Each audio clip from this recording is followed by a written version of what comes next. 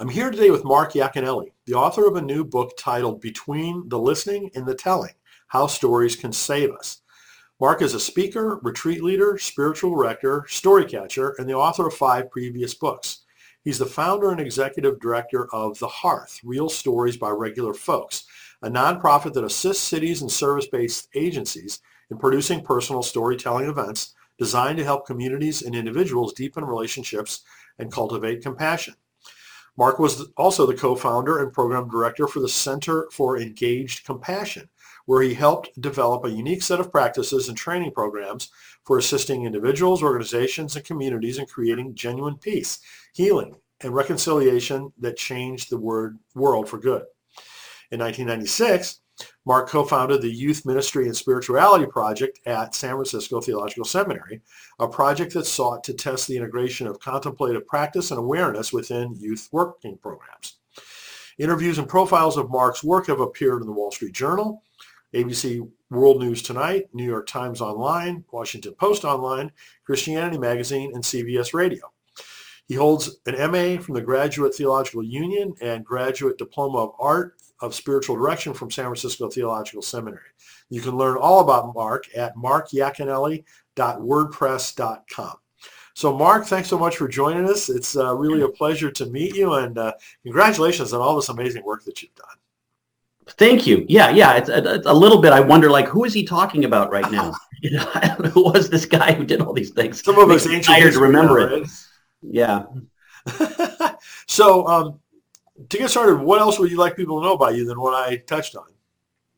Well, I guess a couple of most important things are I've been with my wife since we were 18 and 17, and she has edited and helped craft everything I've ever written, including this book. She's just a huge support to me, and I love her so much, and we do a lot of this work together. And then I have 3 kids, two sons who are in their 20s, and a daughter who just graduated. And so this is going to be a year of grief. She's going off to college. She's running away to start her life and abandoning her parents. So those are the other things that take up most of my life. Good. So one thing we obviously have in common is that we both love launching new things. We talked about this a little bit before we got started here. But in the intro, I mentioned a couple of different things that you launched. I mean, can you talk a little bit about those organizations and how the launch process looked?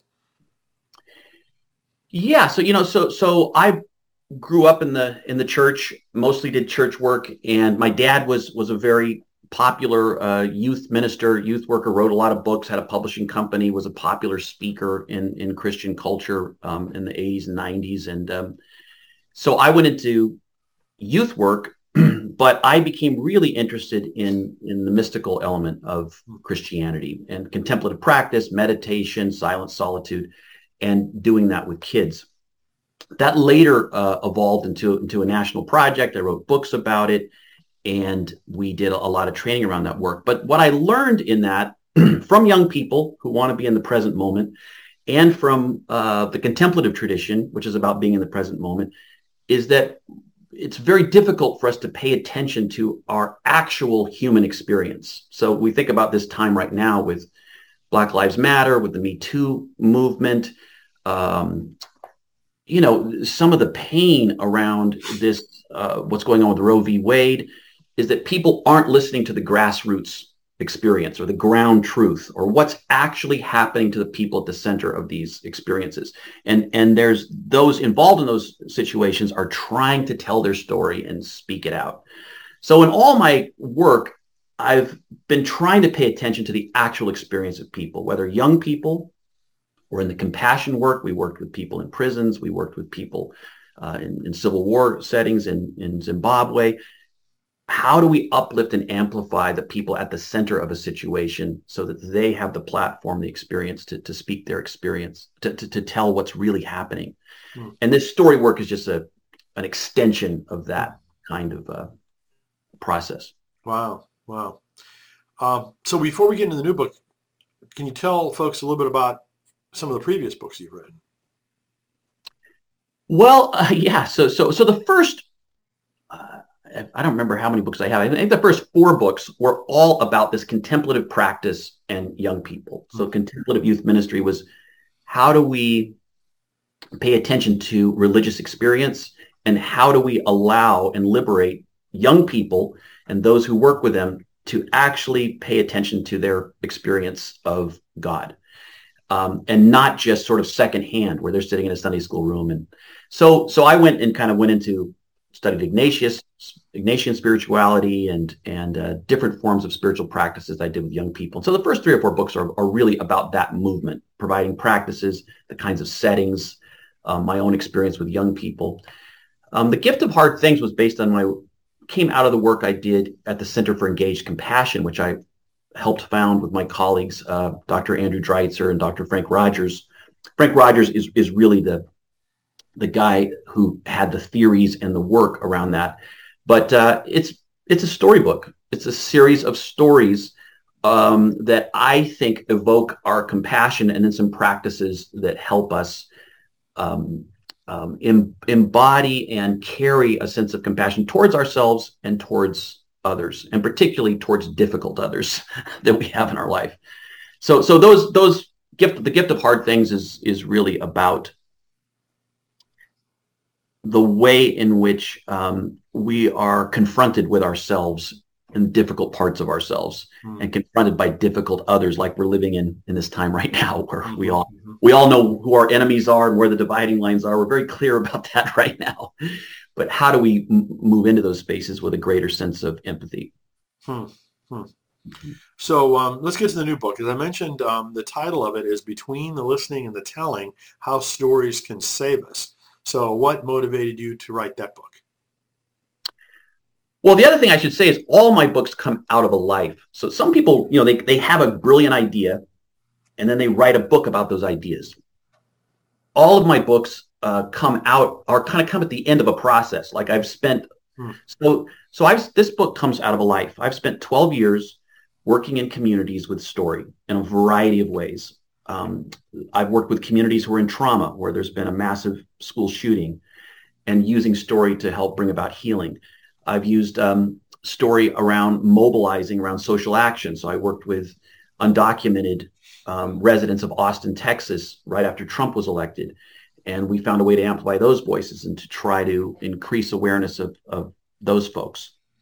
And I've worked with story just sort of celebrating and strengthening relationships in towns, where you have a night where 6 local residents will get up and tell us, might be tales of childhood would be the theme, or wonder, and local folks will get up and tell stories. We'll have music, and that'll be a night just to try to build community. So after doing this work for 12 years, I realized there's something here, something powerful and accessible and democratic that I could express in this book. So this book comes from that life. And what the title, I had some people go, this title is kind of laborious, but between the listening and the telling. But I realized there's so many projects about story right now, and there's master's degrees you can get at Stanford, at Harvard, in the art of storytelling, which is really marketing, is what they're talking about. And story is branding, and there's lots of projects about how to really get that story right, how to get the arc right, punch that ending, all that kind of stuff. What I recognized is, okay, that's one way to work with story. But the real power of story is the way in which the way I'm trying to tell you what it feels like to be me. And so when I tell a story of the difficulty I went through when my daughter was ill, I'm trying to help you step into my body and see what I see and hear what I hear and feel what I felt going through that illness. And so that we're sharing this human experience. And that's the power of story, is the way I invite you to live with me for a little bit, or try to feel what I'm feeling. And that's what happens between us. And it takes you being willing to listen and openly and allow yourself to kind of move into my body and into my experience. And it takes me being willing to tell you the truth of what I've lived and suffered. And in the in-between space, there's a kind of magic. And that's what I'm trying to talk about. And that magic, I think, can give us the energy and the inspiration to dismantle the dividing lines that live between us. Is it empathy? Is that what it kind of boils down to? Is creation of It empathy? is. Yeah. I think it's how empathy happens. If you and I talk about the immigration debate, should we build a wall or not build a wall? How many people should be let in? All that kind of stuff. We're going to go into the same. We already have our arguments in our head, and I'm going to say something, and you go, okay, well, when he says that, I say this, and we're not going to change each other's mind really. But if I brought in some families to tell you their experience of why they came across the border and how much they loved their country and didn't want to leave, but they had to because it was hard to feed themselves each day, or there was civil war, or there were drug cartels in their town, or some of the stories I've heard from people. Mm-hmm. And if you just listen to their experience, you wouldn't argue with it, right? Because you would just say, okay, here's this person, and I can tell they're just telling me what they went through. So you're going to be a little less defended than you are if we had an immigration debate. And you're just going to listen to that story. And as you kind of live through that experience, you might say, that moved me at a heart level. And the structures I have in my mind need to shift a little bit to encapsulate what I've just heard from this person. So so it's not only, it's empathy, but story has the power to actually move us. So it's an emotional communication. And so it not only do I sit there going like, wow, that's really hard. I'm sorry you went through that. I might actually, particularly if it's in person, I think, say, I'm going to vote differently. How do I support you? Hey, what do you need from me? Those things can happen. Story can actually move us to act. So I would call it compassion in that way. Like our gut is moved and we have to act. Mm-hmm. It has that power anyways. So who would you say the book is intended for? Well, of course, when you work with publishers, that's what they keep trying to get you to name it. Yep. Well, I would have said this. I think when I wrote it, that I was writing for what I would call community builders. So there are those people who are tasked either in their jobs or just in their calling from who they are to try to connect us and build community. So those can be sometimes teachers, nonprofit leaders, and pastors, faith leaders, parents who are volunteer organizations, that kind of stuff.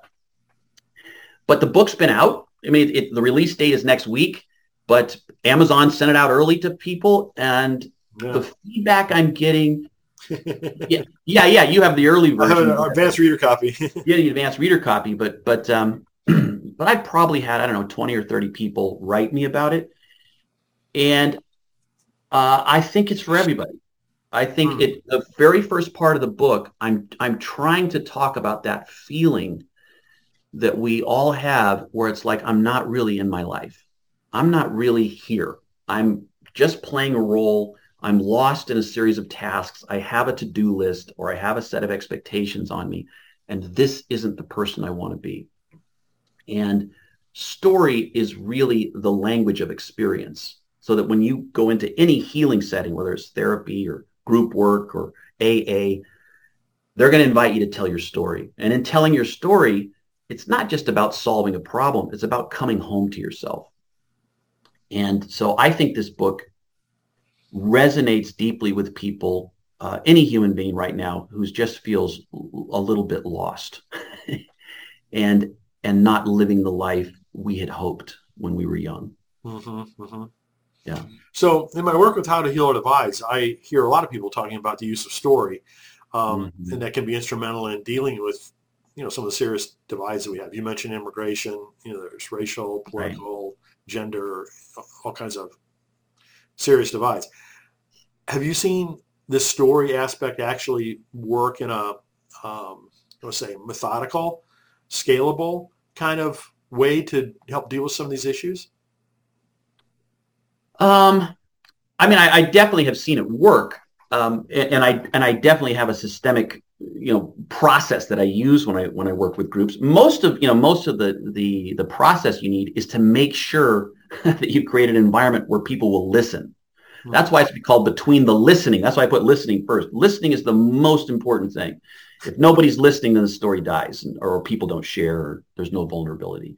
So having strong rules that allow folks to, simple things like when you have people in groups, it's like, okay, one person's going to share their experience. Everyone else in the group is not allowed to comment or to ask questions. Rules like that help. But let me tell you a story. I had a group of veterans come to me and say, hey, we want to tell our stories. We're combat veterans. And they said, here's the truth. Nobody wants to hear our story. You know why they say veterans can, or military folks can go on the plane first? It's because nobody wants to be with us. You go on first. You know why people say thank you for your service?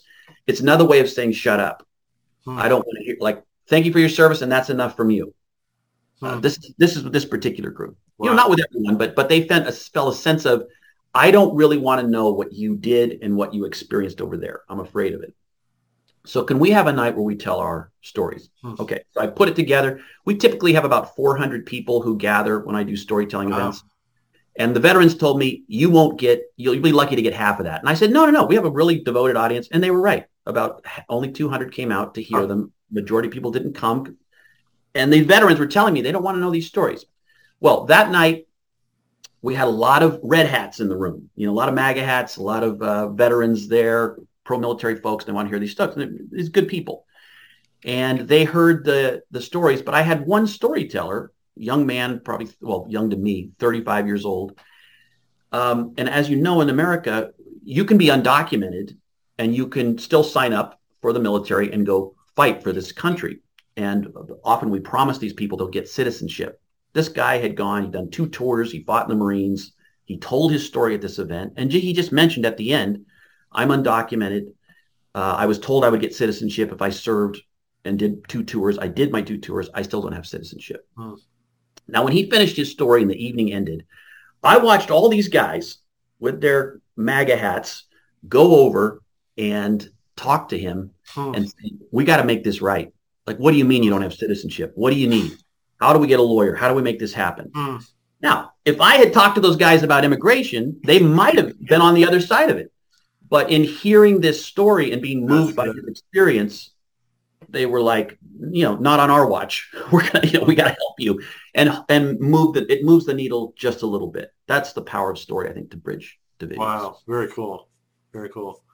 So, Anne Lamott wrote the foreword to your book, which to me is a big deal.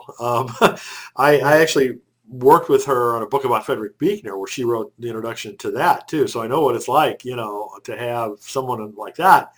And you survived it. When you say you know what it's like, she didn't beat you up. She's brutally honest, that woman. Oh, she is. But I mean, I'm okay with that. I mean, I don't have any problem with that whatsoever. I mean, we actually worked really well to put this whole book together. Right. So, but anyway, how did that happen for you? How did you get Anne Lamott to write an introduction for you? Well, I mean, the real story is we lived in the same area. I was at San Francisco Theological Seminary, which is about 5 miles from where she lives.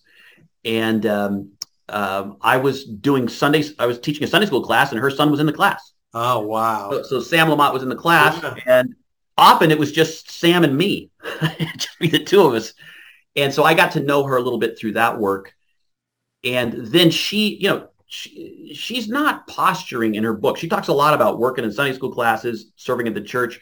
She is a devoted church person. I mean, she's there every Sunday. She ran the Christian education. She was in charge of all the children for years. I think she still might be. Maybe 3 decades of running that committee. So she would have me come in to do trainings for the teachers there, trainings for the youth workers there. And so we got to know each other through that work, and we just became friends. And I like you said, I've written 6 books. And she would, nicely look at some of the books I've written. But this one, she asked me, in fact, she's one of the reasons I wrote this book. About 3 years ago, she said, do you have any writing that you're hanging on to? And I said, yeah. And I sent her these chapters that I had just been musing about. And she said, you're onto it. This is exactly the book that we need right now. Wow. And so she said, I want to help edit this book. So I sent her, my wife would edit the chapters. Then we sent it to Anne, and Annie would work with them. So she worked on, her hand is in every single chapter. Wow. And she's really gotten behind this book She helped find the agent. She helps, she's helped at every stage of this book, and she believes in it, and she's been a real champion. That is so fantastic. That is Yeah, yeah. fantastic. She's also the kind of person who writes me notes like, "Hey, I slept through the first 4 pages of the manuscript. Did I miss anything? Let me know if I missed, stuff like that. Or did you write this paragraph or the Democratic National Committee?" So Oh, that's all classic Anne Lamott, isn't it? pretty hard. Yeah, Oh, she's great. I mean, yeah, yeah. and it's also from Broadleaf Books too, which I really have a lot of respect for what they've been doing recently. Yeah, right, right. They're trying to bridge this sort of spiritual secular divide that we've had. Yeah. Yes, yes, absolutely. So what would you want readers to most take away from the book? Well, hopefully a deep breath. That's one of the things. The thing about story that I love is that we're all hardwired for story. And um, so all of us can practice communicating with one another in a deeper and more real way. We can move out of the ways the social media is forming us in these sort of highly charged, angry, sound bites, and we can have a deeper human experience of ourselves and of other people. And story talk, sitting around a dinner table, taking your time, enjoying the food, having the phones set aside, and just talking about what we're living through. It used to be something we experienced throughout our day. Now it's rare. Mm-hmm. And I want to bring us back to something that we all know but have forgotten, that we belong to one another and that we need one another if we're going to find our way home. And I think this book can invite you into those spaces where you don't feel you have one more thing you have to do. Instead, you just go, "Oh yeah, I forgot. I don't want to be the way I've been in the world. There's another way I want to be, and I know that way. It's a remembering. I know how to savor my experience. I know how to listen. I know how to tell the truth about what I'm experiencing. I can do those things, and I want to do those things. So that's what I hope for." Very cool. Yeah. So I know you're right in the middle of launching this book, but is there anything in terms of future projects, whether a book project or otherwise, that you can talk about? Well, I mean, yes, we're going to do this year and a half long tour. And the hope is that in these settings that if I do my job right, create rooms where people can experience the book. So you might actually come, experience some of these things and think that's all I needed and not buy the book. That's fine. It's just, I want to, so I'm doing things with families and at universities and churches and bookstores and community events where people can experience what it's like to interact in a different way than we find ourselves in today.